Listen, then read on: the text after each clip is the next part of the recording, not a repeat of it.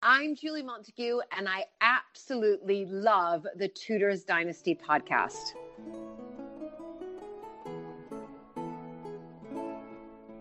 This is the Tudors Dynasty podcast. And now, Rebecca Larson. Welcome to episode 108. As always, I'm your host, Rebecca Larson. On this episode, I chat with author Adrienne Dillard about one particular woman in the household of Jane Seymour, and some of Jane too. And then for Ask the Expert, we have author Anthony Ruggiero to answer your questions on Queen Mary I. And lastly, I tell you all about the desecration of Catherine Parr's grave. Before we get into the show, I want to thank my newest patrons, Nancy B., Judy D., Anna S., and Judy S. Thank you so much for listening and for your support, and thank you so much to all of my existing patrons as well. If you'd like to become a patron, you can do so by going to Patreon. That's patreon.com/Tudors Dynasty, and then click Become a Patron for options. As a patron, you'll have access to the exclusive content from the show, as well as free books, and, of course, the Tudor course. See show notes at tudorsdynastypodcast.com for links to Patreon, as well as links and more from our guests. Or you can show your support by subscribing, downloading, and leaving a review on Apple Podcasts or wherever you listen. If you don't already follow me on Facebook, Instagram, or Twitter, now is the time to follow and play along. On Tuesdays, I do Name That Place, where I'll share an image of a building and you try to guess its name. To help, I'll give you 2 clues. Then, on Wednesdays, I'll do a Tudor Spotlight, where I pick one lesser-known character and give you a brief history on them. Then it's Thursday, Feature Book Day, where I share an image of a book I have and a brief description of its content. Lastly, we all love to test our Tudor knowledge, so on Friday Fun Day, we test our knowledge on the Tudor history that we know with a trivia question.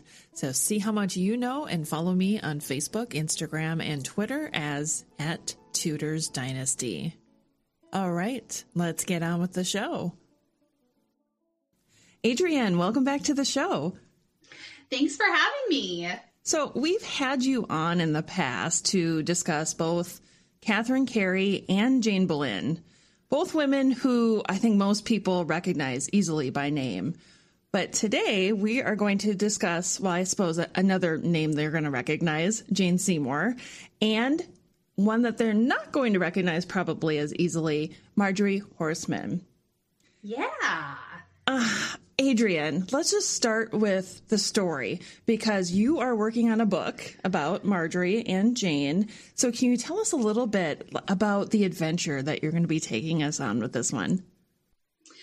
Well, everybody knows if you see a picture of Anne Boleyn, the thing that is the most iconic is her bee necklace.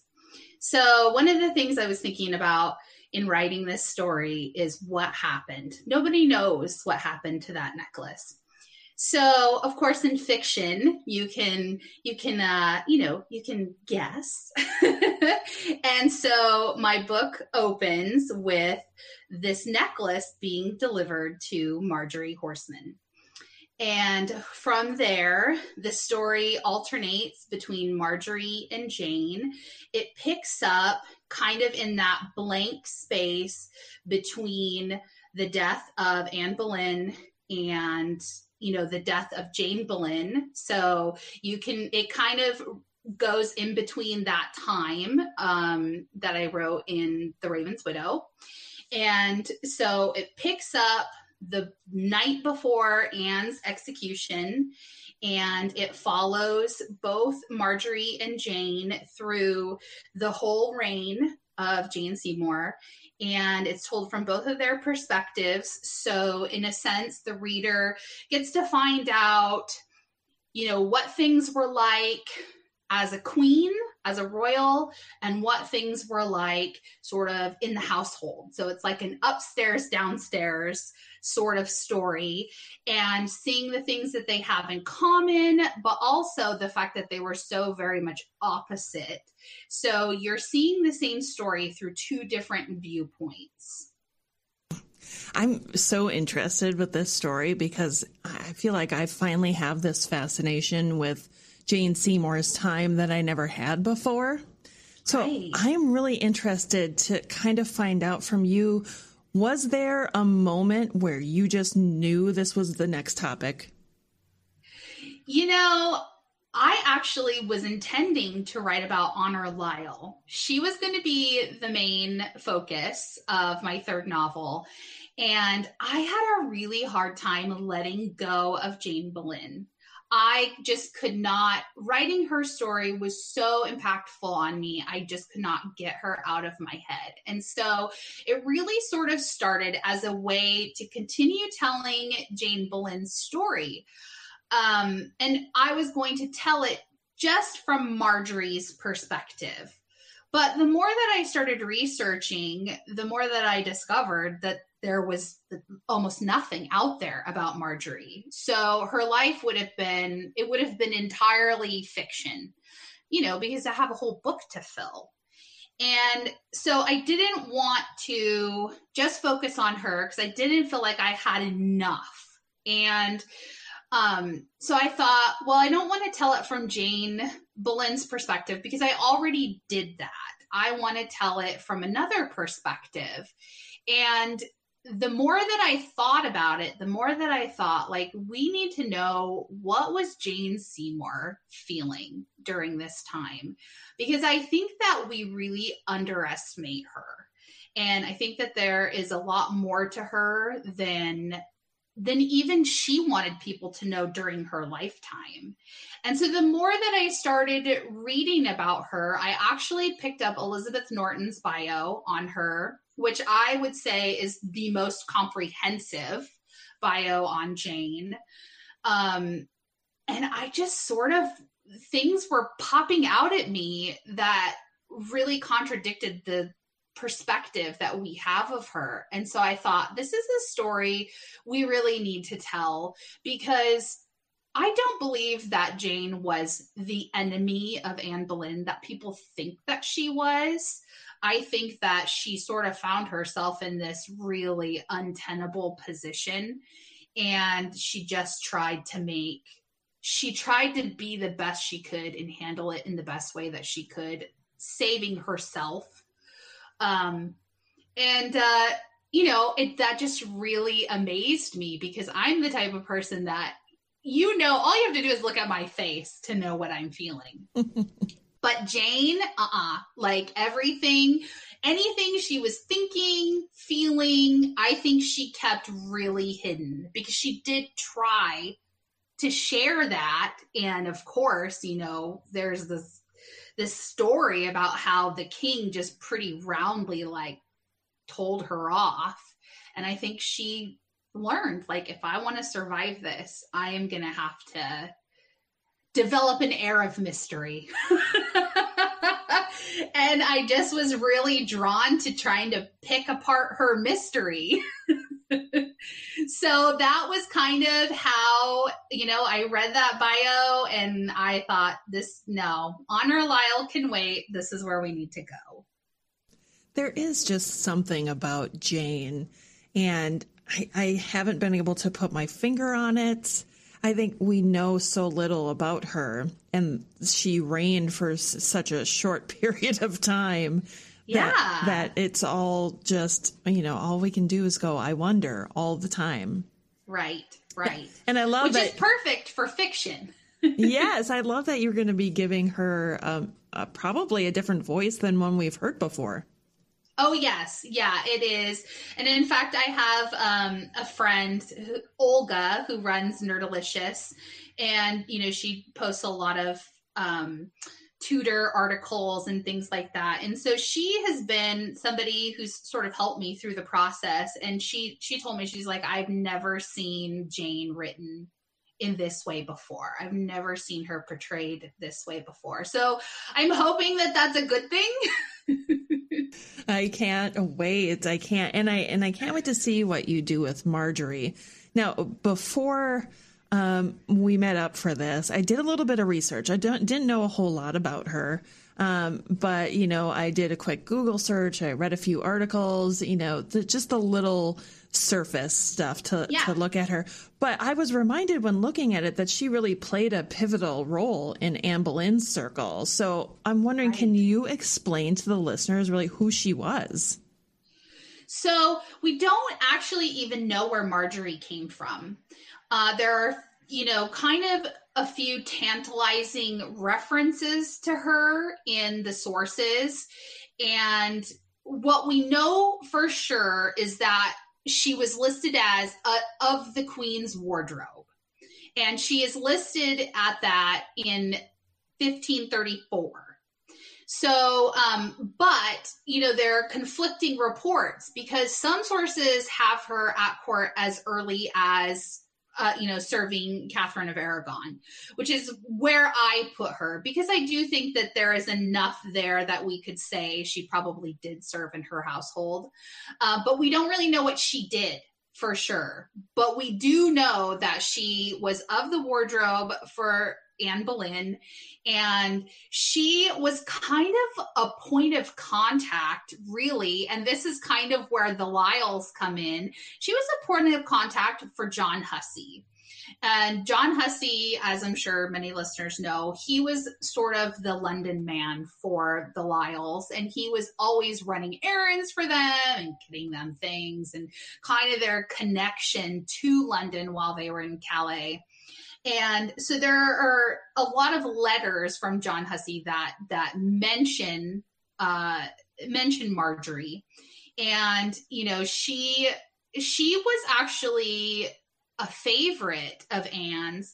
And we know that because there is, in the records of the interrogations for Anne's fall, there is a letter that the Vice Chamberlain, Sir Edward Baynton, wrote, I believe it was to the council, the Privy Council, and he says that Mistress Marjorie, or he calls her Marguerite, is not, she's not helping him. Basically, he talks about how he questioned her before and she was really helpful. And then when he went back to ask her more questions, she wouldn't talk to him. And so he remarks that there was a great familiarity between Anne and Marjorie. So we don't really know why she was helping him at first and then decided not to. My guess is that, she sort of realized like where it was going and thought, I don't want any part of that. And I think the fact that, she flat out told the, Baynton, I'm not helping you. She refused to help him, which I think was pretty risky on her part. So I think that really emphasizes that there was a good relationship between her and Anne there.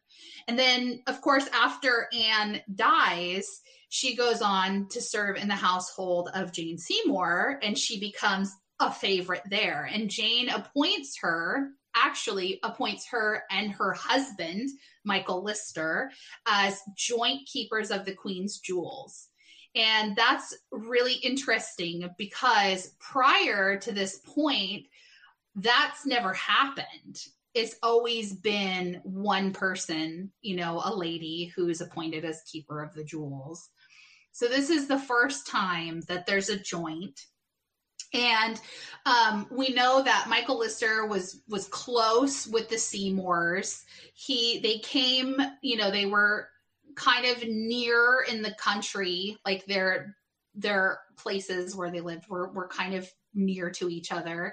And he would often spend a lot of time with the Seymours. In fact, in September 1537, Michael Lister is at Wolf Hall with Edward Seymour hunting. And so I think that there was a big tie between the Listers and the Seymours, and Marjorie was becoming a favorite of of Jane's. And so she stayed in Jane's favor through the entirety of Jane's reign. And then, after Jane died, she went home to have their child, and they only had one child. And then she just kind of appears intermittently in the record, but I don't think that she never retained an official position at court after Jane died. So that's about all we know about her. Wow. That was a lot. You mentioned something that I think I know very little about, and I'm sure that means there are a bunch of listeners who also know very little about. What does it mean to be a keeper of the jewel? Like, what do they do exactly? So they retained physical possession of the Queen's jewels. In many cases. And I don't think that I don't think that they had, all of the jewels all of the time. But I think that what would happen is, the Queen would request whatever jewels it was that they wanted from the jewel house.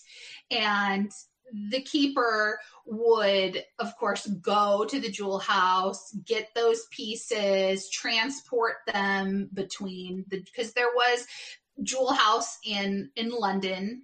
And of course, some of the other palaces had jewel houses. And actually at Hampton Court Palace, when they refurbished Anne's rooms for Jane Seymour, she had a jewel closet put in her rooms.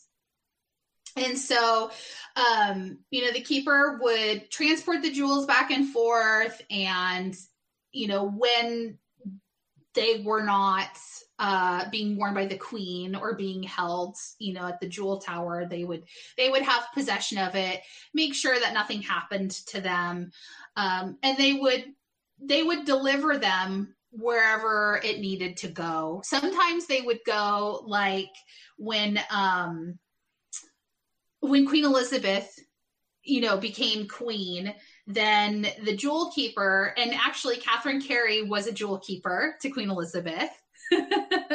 So I seem to have an interest in these jewel keepers, but, she and there was another jewel keeper. They went and got the jewels from, I believe, Susan Clarencius when Mary Tudor died. So they would kind of just aid in collecting them and transporting them. And of course, putting them on the Queen, because she didn't dress herself. So that was an important duty that, you would pick somebody you trust. Obviously. Absolutely. I imagine, and now here's my 21st century mind. If my job was the keeper of the jewels, you would find me in my private rooms, putting them all on all at once. Just wearing them in all my glory. I did write a little scene where Marjorie goes to put a piece of jewelry. She takes it off the Queen and she goes to put it back in the jewel coffer, and while her back is to the Queen, she slips the ring on her hand and looks at it and kind of thinks, what would my life be like if I had something like this, if my and so, because I don't think that Marjorie had, I don't think that there was much wealth in her family. And, I don't think that she had enough money for a dowry. And I mean, I can go into that later, but, so she contemplates, who would I marry if I had a jewel like this I could sell? Or if I had, so yeah, you had to have somebody who is very trustworthy and who, you would be okay with this temptation. Yeah, I don't think I could be trusted with that temptation. Oh, I can't even imagine. I would probably just want to sit there and stare at these beautiful necklaces and, rings and whatnot. What a amazing privilege for her. Yeah. It was really fun imagining what they looked like, too. Oh, isn't that what we do all the time? Yes. Well, you mentioned something earlier. You were talking about some of the sources that you've used for this book. Let's discuss maybe your research a little bit, because I know you dig in deep. For the listeners, what level of historical accuracy should they expect, and maybe go into maybe some of the research that you did as well? Well, as always, I try to, what we do know, I stick to that. I make sure, I hit those points. But of course, in this situation, as we talked about earlier, there isn't a lot out there about Jane during her reign. There's even less about Marjorie. And so there were a lot of gaps to fill in. And so I really had to take the things that I knew for sure and extrapolate from there. So I think that in a way, this book is more accurate and less accurate than my previous books. And here's why. It's less accurate in the sense of I really had to go with my gut instinct and extrapolate from that evidence I had in crafting their personalities, why they did the things that they did. And there will, of course, be an author's note that says, that there's a lot of stuff in this that I did have to make up.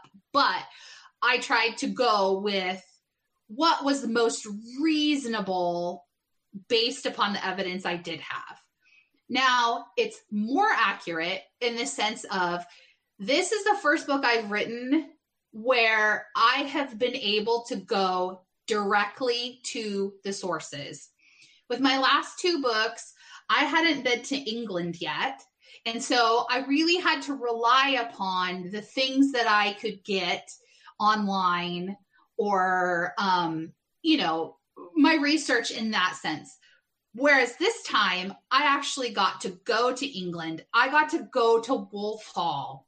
We were, Catherine Brooks from the Tudor Society and I were invited to Wolf Hall, and it was amazing. It's not open to the public, so it was a deep privilege that we were invited to go. And, I got to walk in Jane's footsteps. I got to see where they are excavating, part of the Wolf Hall towers, which was just incredible. And, I got to have tea with one of Edward Seymour's descendants. Like, that's crazy, mind-boggling to me.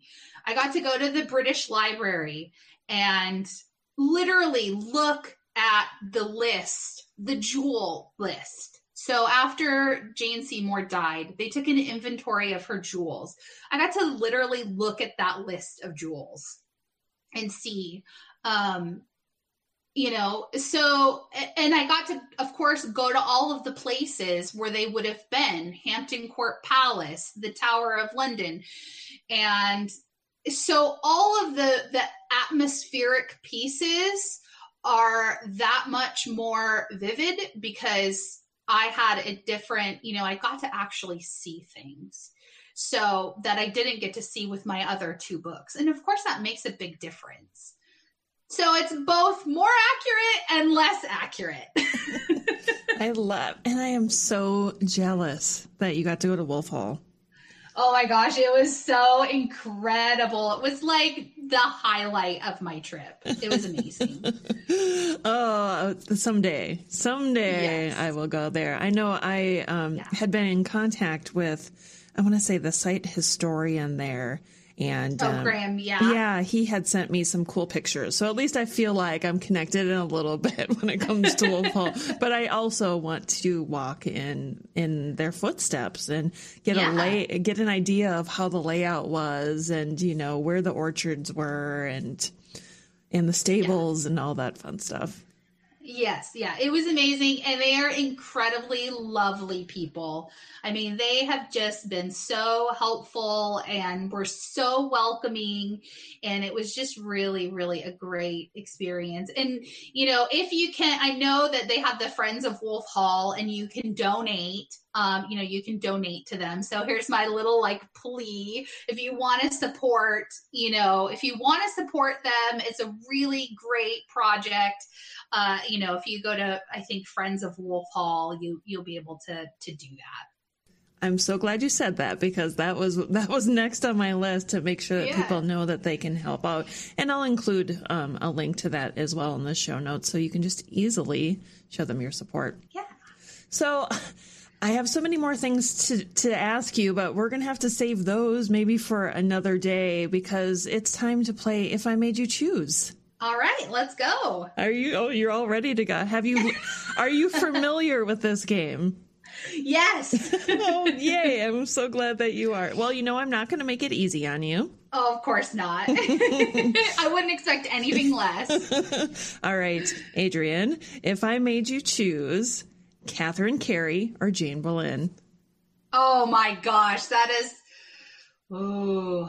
Well, I'm going to have to say Catherine Carey, because she's like right after my heart. But it's a very difficult decision. I intentionally did that one because I knew it was going to be hard for you. But I'm always curious to see if I corner you and make you choose who we're going to choose. So now I know. All right. So the next one is Anne Boleyn or Elizabeth I. Anne Boleyn. She always wins, doesn't she? Well, I have a little bit of beef with Elizabeth I because she was not very nice to Catherine Carey. Kind of like where you're mean to the ones you love the most, because you know they're still going to love you no matter what. And I think that was definitely the situation. Oh my gosh, I can't even breathe. I have a beef with Elizabeth like she's in the other room. Oh my gosh, you are too fun. Okay, let's move on to the next one. I'm interested to see which way you go with this one too. So this one, I'm going to have you pick between two guys, Thomas Cromwell or Thomas More. Oh gosh, that's a tough one. You know, I'm gonna say Thomas More. I'm gonna say Thomas More.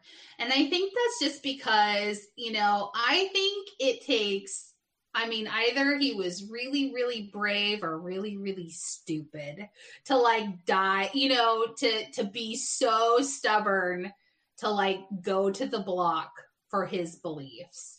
I think that to me, that shows, whether I disagree with him or not, shows such incredible bravery that he just was like, I know I'm not going to change my mind. I'm not going to recant. These are my principles. And if I have to die for it, then so be it.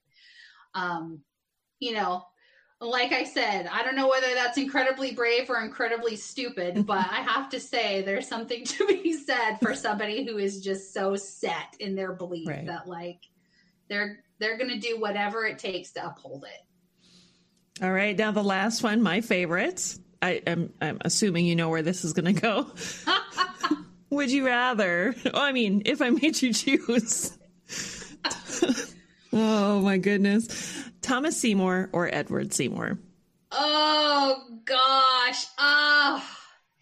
You know, I'm going to have to go with Edward Seymour. No, sorry. You got to go.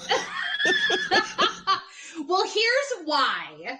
Because it would be hard for me to choose between the both of them. But I pick Edward Seymour because he is the one who knighted Francis Knowles.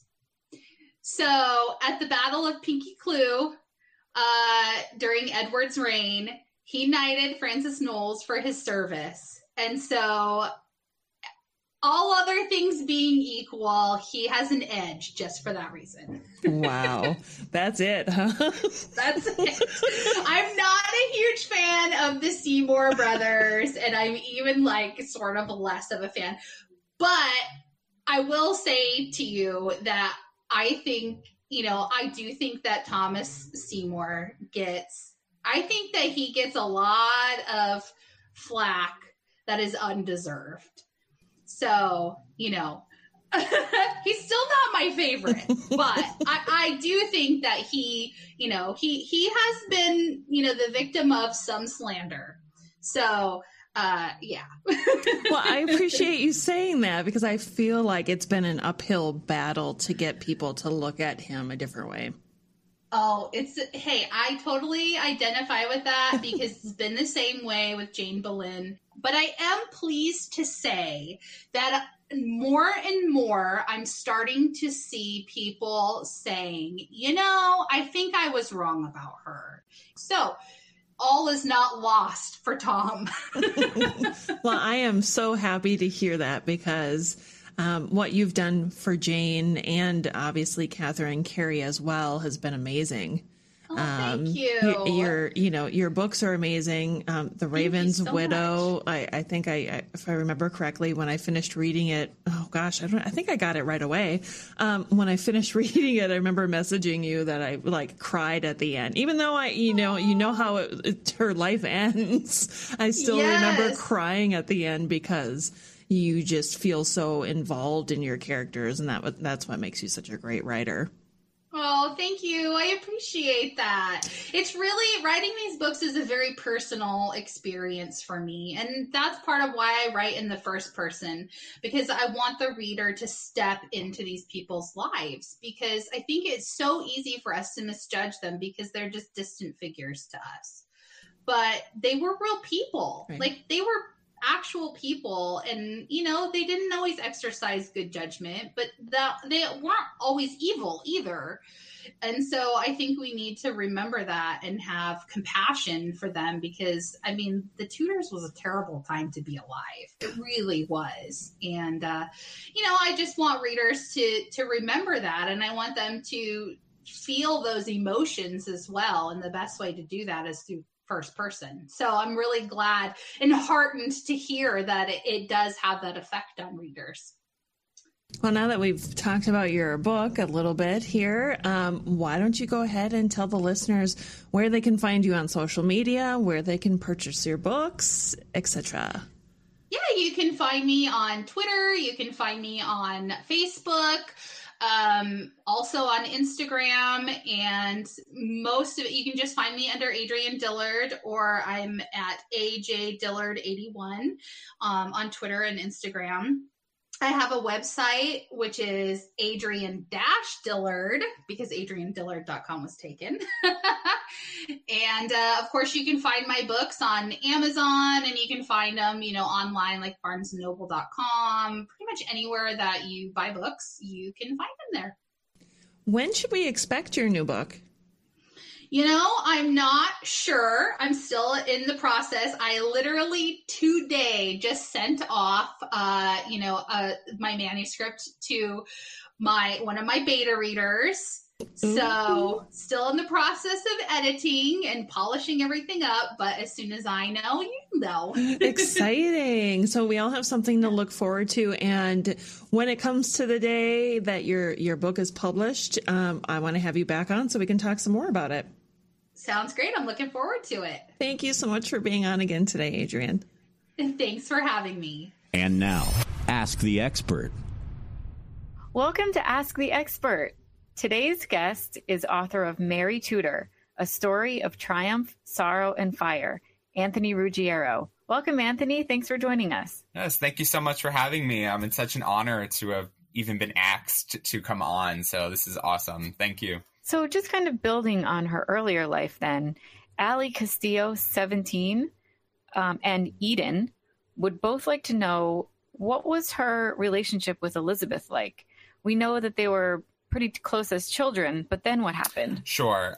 So it's quite interesting. I was actually thinking about this the other day. I know that there has been a lot of contention with this relationship given its portrayal on The Spanish Princess. So I was, anticipating this. So contrary to what some of you may have seen, if you've seen it, they actually did have a very good relationship. Mary was devastated when she was not able to see her mother. Catherine of Aragon, had been excellent in terms of, what a mother should be, making sure that Mary had the best education growing up, making sure that she was always well taken care of, looking after her interests, always, especially after, her separation from Henry VIII, making sure, promoting Mary's best interest, trying her best to try and see her. Same thing with Mary, wanting to, again, see her mother. And it was really tragic, researching and looking at their relationship, seeing how close they were and how torn apart they were at the same time. So you mentioned that she was such a staunch Catholic, which then obviously brings us to her nickname, Bloody Mary. Galley Fry Girl 927 would like to know if her reputation was really as intense as we think we know, or do you think it was just kind of slander? Where do you think all that came from? Oh, certainly. So I've always, said that, Mary, I feel, deserves a bit more evaluation. She really did, face a lot of psychological trauma when she was younger. And I think that really impacted her decision making as she got older. So, in terms of, assessing her character, I think that one needs to be taken into account. I do think, her being vilified in history does come from a lot of her adversaries, John Fox being one of them, who, within his Book of Martyrs and a lot of his pamphlets that he published, paints Mary as this monster.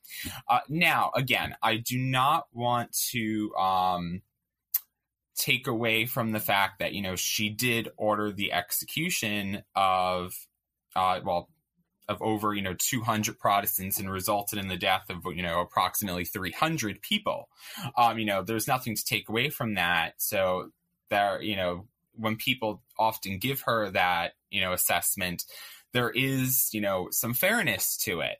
But to answer that, again, I do think that she should be, again, reevaluated, because I think based off of what we see from her early life, going into her adult life, and then her reign as queen, I think will give us more of an understanding of, some of the actions that she took.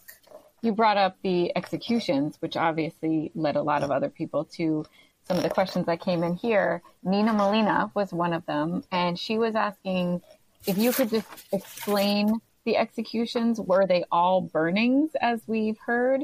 And I know you mentioned that it was about 300, but kind of how were they done, and what was, Yeah, that's a problem. So a large portion of them were burnings. And it is quite interesting, doing this research. So they were actually given a trial. However, this trial was conducted by a bishop and was also under strict supervision of a sect of the Privy Council. So essentially, these groups of people, they were going to be found guilty. So unless you repented and chose to convert to the proper faith, as it was referred to, you are going to be found guilty, and you are going to be burnt, according to, the teachings that they were given. And this was justified in the sense, as, straying the sheep, if you will, that it was called, in which, this was proper Catholic teaching. This is what happens when you stray away. The sheep stray away from the flock, if you will. So that's why it was justified. But yes, a large portion of those people were burnt. And if they were not burnt, then they died in prison in the Tower. How interesting. Thank you. And bringing us back to how you mentioned earlier that she had to claw her way to the throne. We know that prior to Mary, Lady Jane Grey reigned for 9 days. Yes. So Blue Mountain 44 and Douglas Breeden were wondering, did she really try to save Lady Jane Grey? Did she actually want to execute her, or did she want to find a way to pardon her? I think she tried, just based off of what I have read and looked at and, my own analysis and evaluation of it, I do think she tried to go around executing her. I think Mary recognized that, she was very young. She was just really an unfortunate, really puppet in Northumberland's game to try to prevent her from becoming queen. And I think she recognized that, which is why, she imprisoned her in the tower. That shows accountability. But I think once again with Wyatt's rebellion and Jane Grey's father, Henry Grey, and his participation in Wyatt's rebellion, I think once that happened, she really didn't have much of a choice in the matter. And again, going back with Simon Reynard and, his influence and, how that would have looked if she would have left her alive, I think ultimately is what resulted in her being executed. So again, I do think that she did try to go around executing her. But in the end, as you had mentioned, that with the given circumstances, she was she had no choice in essence. Of course, we always have a choice as a person, but that given the circumstances, she was kind of stuck between a rock and a hard place, which has ultimately resulted in Jane Grey's execution. Which I agree with you is a very unfortunate and sad story. Queen for only 9 days. There's a lot of research that demonstrates that, she may have not even really wanted that role. And she was kind of forced into that. So I agree. It's very sad, her story. Well, speaking of sad stories, this brings us to her relationship with Philip. Kristen Hernandez would actually like to know, were they in love at all?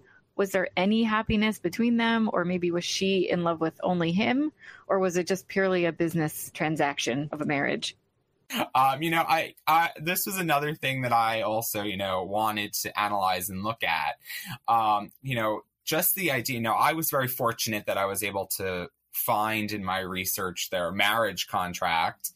And really, looking at that document, it sounded more like a business negotiation than an actual, Oh, how romantic. Of course, it is the height of romanticism. So, she, at first, I think, them getting married really was just, more for political and economic gain on both of their parts. But I think, it more or less developed in Mary loving him than him loving her.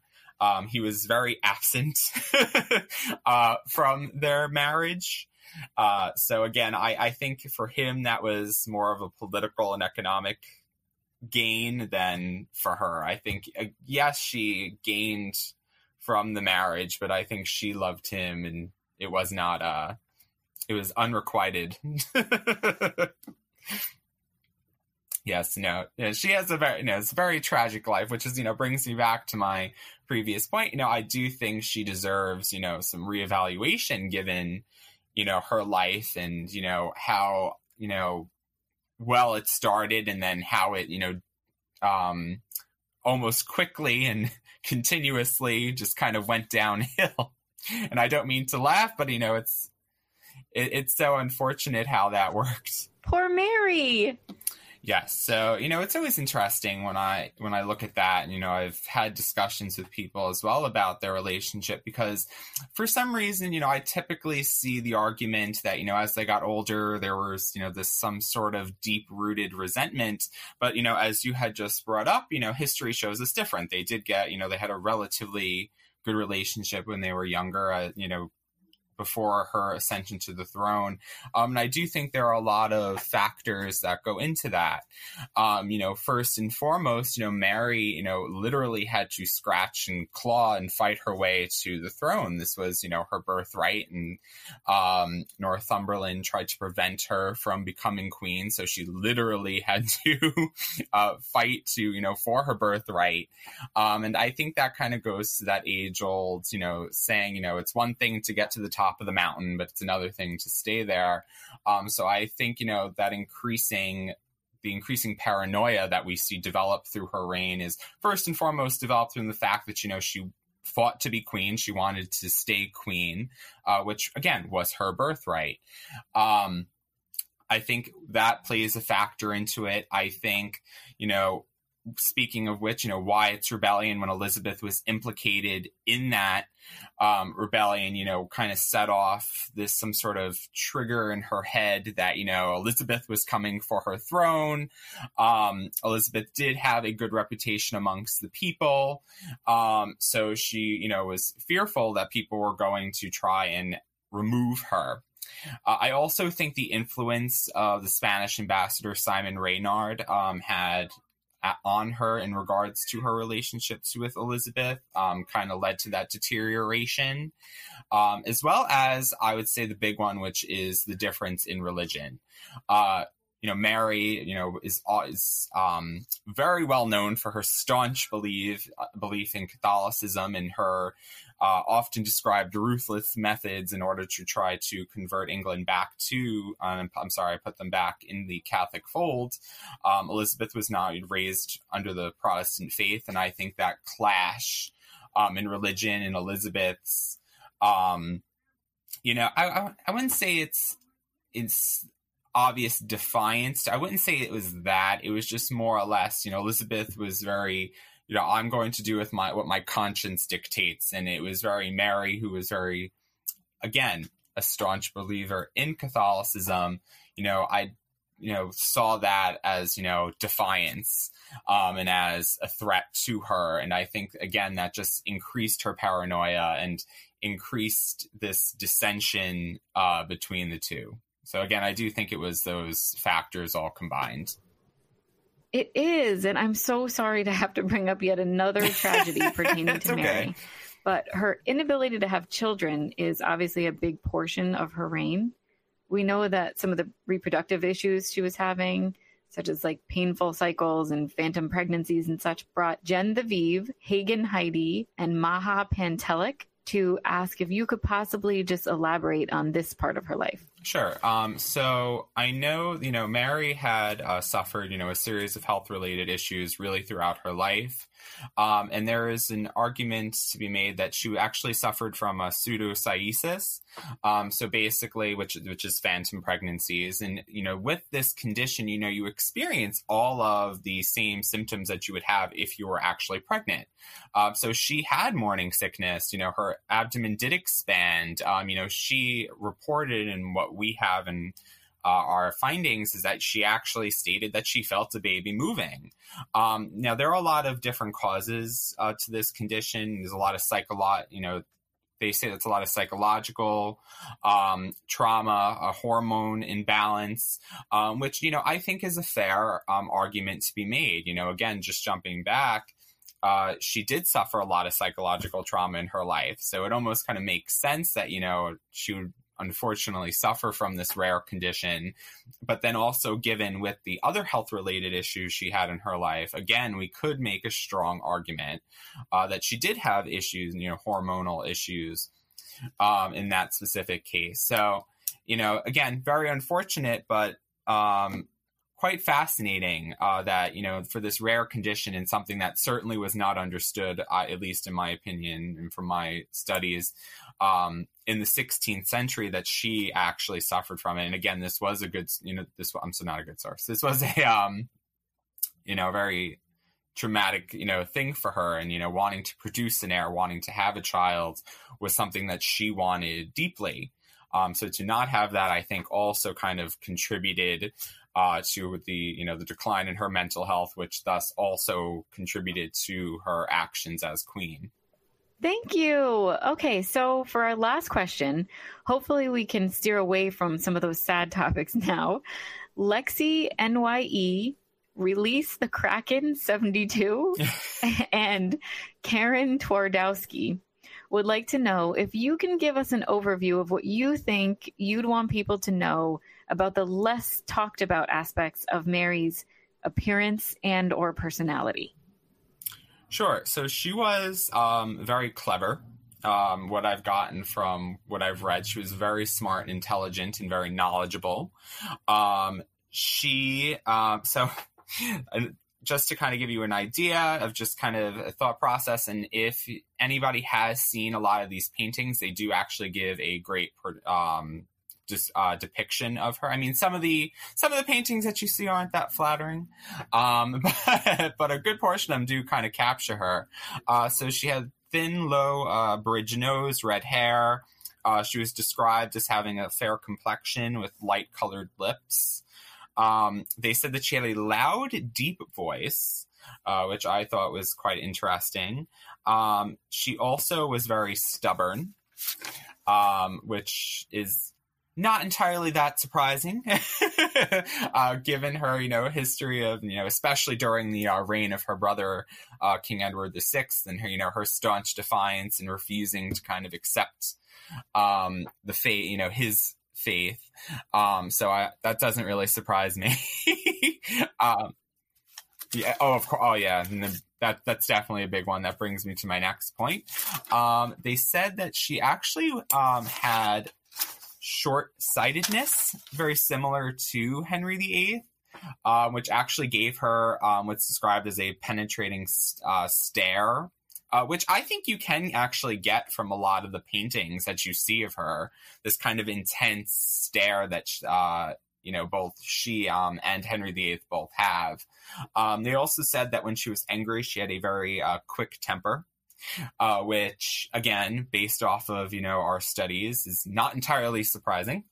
So, all these things which are so fascinating and, kind of really brings them to life, if you will, knowing these descriptions, knowing them as more of a person than just the actions that we see. So it's a very interesting question. Yeah, perfect. Thank you.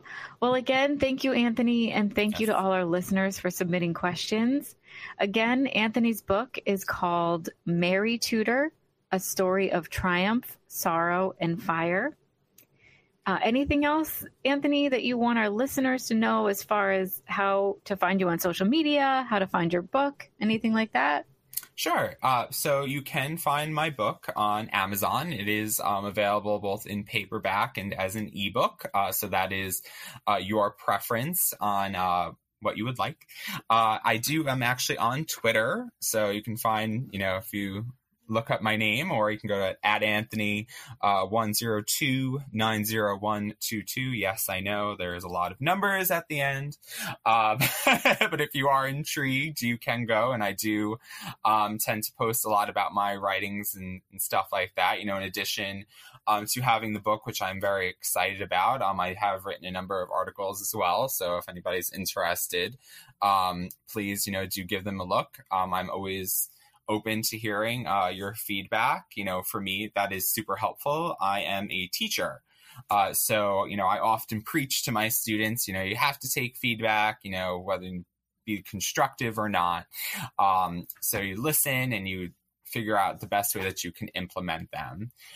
For anybody who has, seen it or read it, thank you so much. This really has, not to be cliche or corny, but this really has been, a dream come true for me. Writing and publishing has always been a goal of mine, in addition to being a teacher. So the fact that I am able to do both is something that is nothing short of amazing. So again, for those of you who are listening, who may have looked at it or read it, thank you so much. Oh, I love that. Thank you so much for joining us. Yes, thank you so much again for having me. And say hello to all your students. Thank you very much. I will. I'll tell them. And now, a brief history.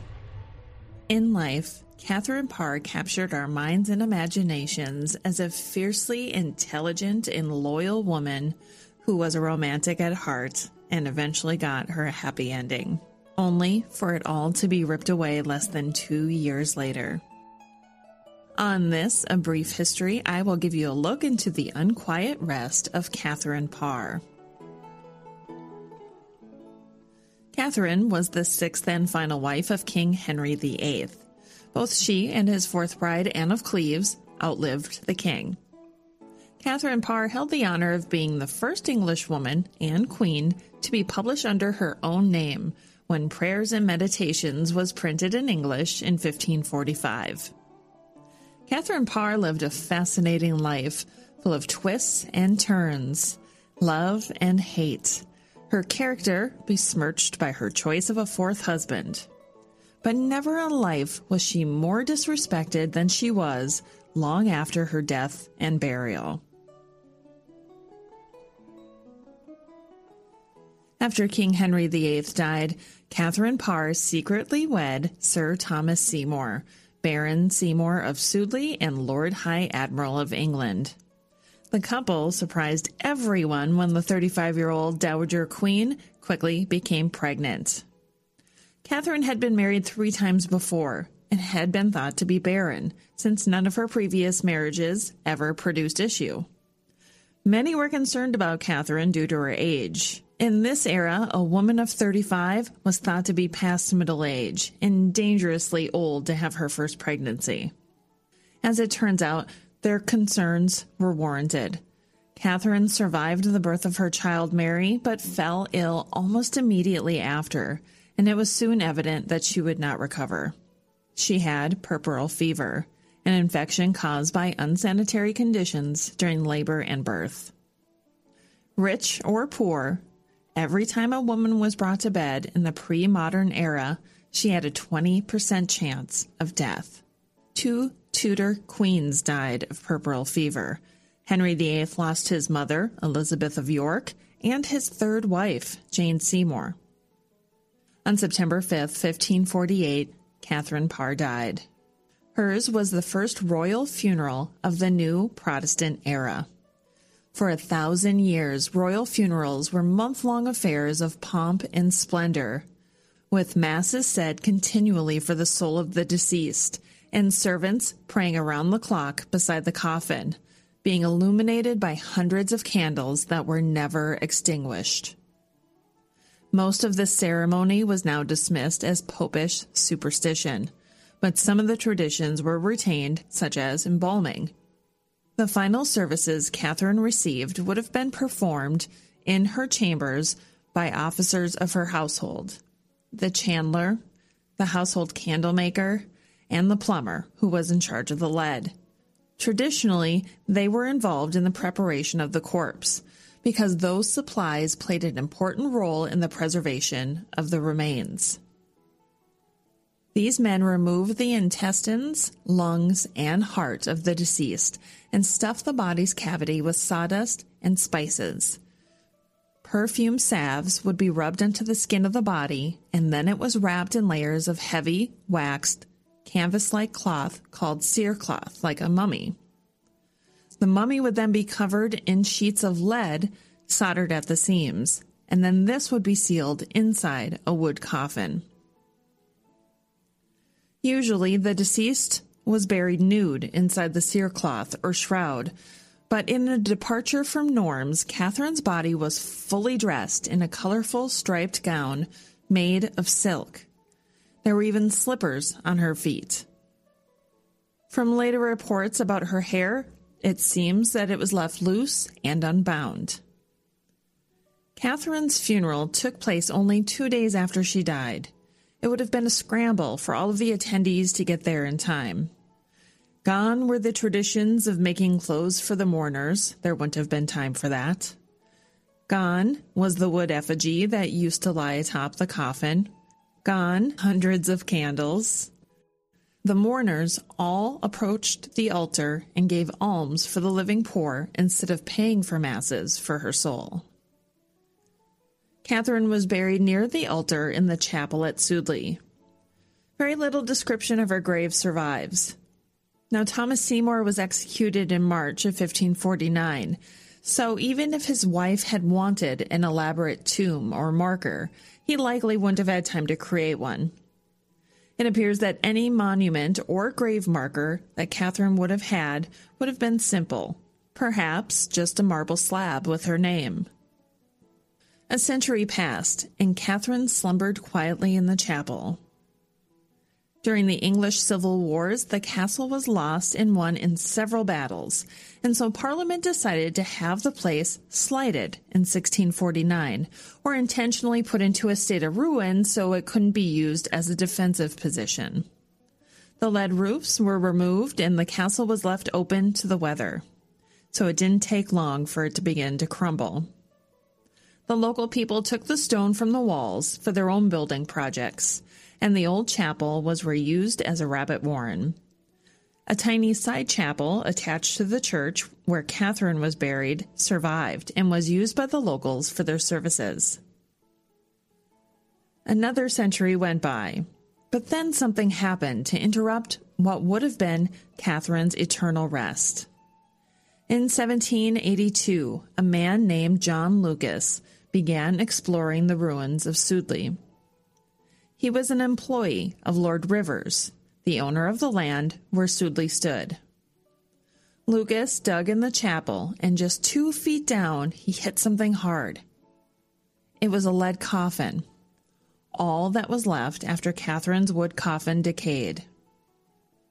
On the top of the coffin was a lead plate with an inscription. It had her initials at the top and a short epitaph. K.P. Here lieth Queen Catherine, wife to King Henry VIII, and last the wife of Thomas, Lord of Sudeley, High Admiral of England, and uncle to King Edward VI. Died 5 September 1548.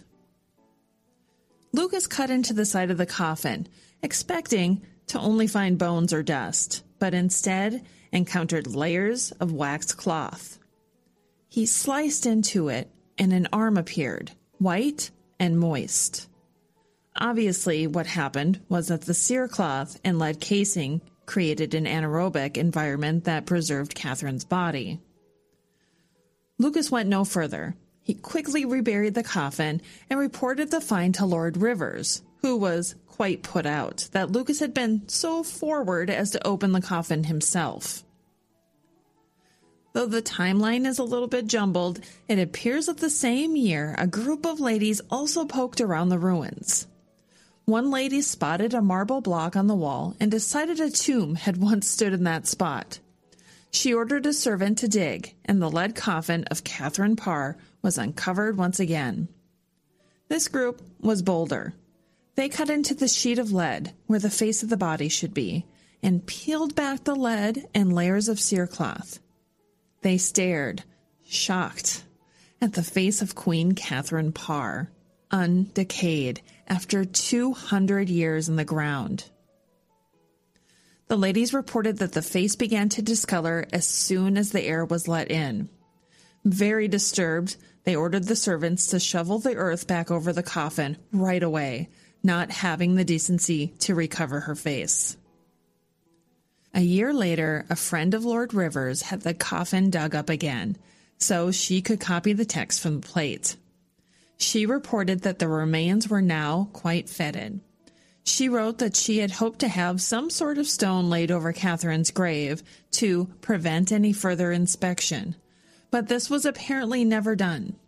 She would not be the last person to express a vague wish that Catherine wasn't left in such pitiful conditions, but do nothing to rectify it. In 1784, some rude persons unearthed Catherine's remains once more and drew the body out of its coffin.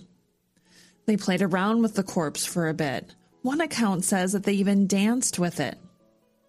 Agnes Strickland later wrote, "An ancient woman, who was present on that occasion, assured my friend, Miss Jane Porter, some years afterwards, that the remains of costly burial clothes were on the body, not a shroud, but a dress. As if in life, shoes were on the feet, which were very small, and all her proportions extremely delicate.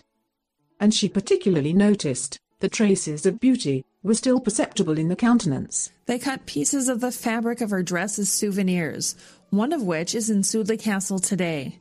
And someone stole the shoes from her body's feet because they were never mentioned again. When they'd finished with their sport, they discarded the body of the queen on a garbage heap. The local vicar took pity on her and arranged for her body to be reinterred. 2 years later, Reverend T. Nash did an archaeological examination of the remains. His delicacy would only allow him to examine Catherine's face and hands. By this point, the flesh had decayed away from her face. Her hands were intact, but had turned brown. At this point, or soon after, one of Catherine's teeth was taken as a souvenir, along with a small piece of her hair. Those two are in the Sudeley Museum today.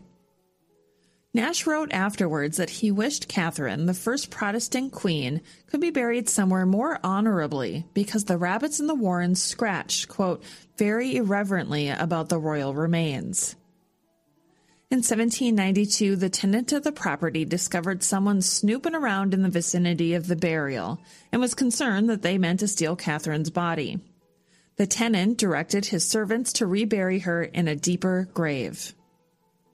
The September 1792 issue of Town & Country relates a horrified description of what happened next. The author wrote that the glass had circulated too quickly at the servants' dinner before they attended to the task, but that doesn't explain the apparent anger of the servants, which they vented on Catherine's remains. Her body was bashed repeatedly with a shovel, knocking out her remaining teeth. They ripped off her arms and used a spade to decapitate her. Finally, one of them stabbed her several times with an iron pike, and when they had finished with their violent desecration of the dead woman, they dumped Catherine's coffin in a walled grave upside down. In 1817, the rector of the small side chapel the locals had used for nearly 300 years discovered the intact burial vault of George, Lord Chandos, who died in 1654. After tidying up the interior by putting George's bones back into his coffin, the rector expressed a desire to a local antiquarian to find Catherine Parr and put her coffin in the vault where it would be safe. They located someone who recalled where Catherine had been deposited last. Catherine Parr was exhumed once more, but when they opened the coffin this time, they found that she was now nothing but a bare skeleton. Her grave hadn't been well sealed, and plants had been able to grow through the cracks. The coffin had become filled with ivy vines. Later, Agnes Strickland poetically described this as a wreath of ivy that had grown as a sepulchral crown around Catherine's temples, a coronet crafted by nature for Henry's last queen. Strickland's words seem to have captured the Victorian imagination, and a young woman named Miss Claire Payne wrote a poem about it dedicated to Agnes. It's called The Ivy Wreath of Queen Catherine Parr. In Sudley's ruined chapel, lo, 'twas there, Royal Catherine's neglected tomb they found. More than 2 centuries had passed while here reposed her corpse within the hallowed ground. Yet time had not her lineaments effaced. She seemed to slumbering in death's tranquil sleep. For perfect might her features then be traced, so well in death their form of life they keep. What though no queenly crown adorned her brow? Nature a verdant chaplet round it spread. A living wreath of ivy bloomed there now. With solemn majesty it crowned the dead. The ivy faithful to the ruin clings, and o'er some seem uncared for and forgot. A beauteous mantle gracefully it flings, to deck in grandeur the forsaken spot. So in the grave this ivy wreath we find, whence all else living had for ages fled. A green sepulchral coronal enshrined around the temples of the honored dead. The back of Catherine's skull retained a small patch of hair, which they retrieved and washed. The rector noted it was the same color, blonde, as the piece that had been cut from her body the night that she had died. It's in the Sudley Museum today. They cleaned the coffin of all of its accumulated grime and repaired it. In the 1830s, Sudley Castle had passed into the hands of the Dent family. They began the long process of restoring the castle and the chapel as well. The family built Catherine a beautiful tomb, its marble effigy based on her portrait and the carving on a fragment of a marble slab that was uncovered in the ruins of the chapel. This time, when they opened the coffin to place her in her final resting place, they found nothing but brown dust. Catherine Parr now has the most beautiful tomb of any of Henry VIII's queens, and her long, strange journey is hopefully at an end. Thanks for checking out the Tudors Dynasty podcast. Read more. Read more on the blog at tudorsdynasty.com. Follow Tudors Dynasty on Facebook, Twitter, and Instagram. Subscribe to Tudors Dynasty on iTunes. Thanks for listening.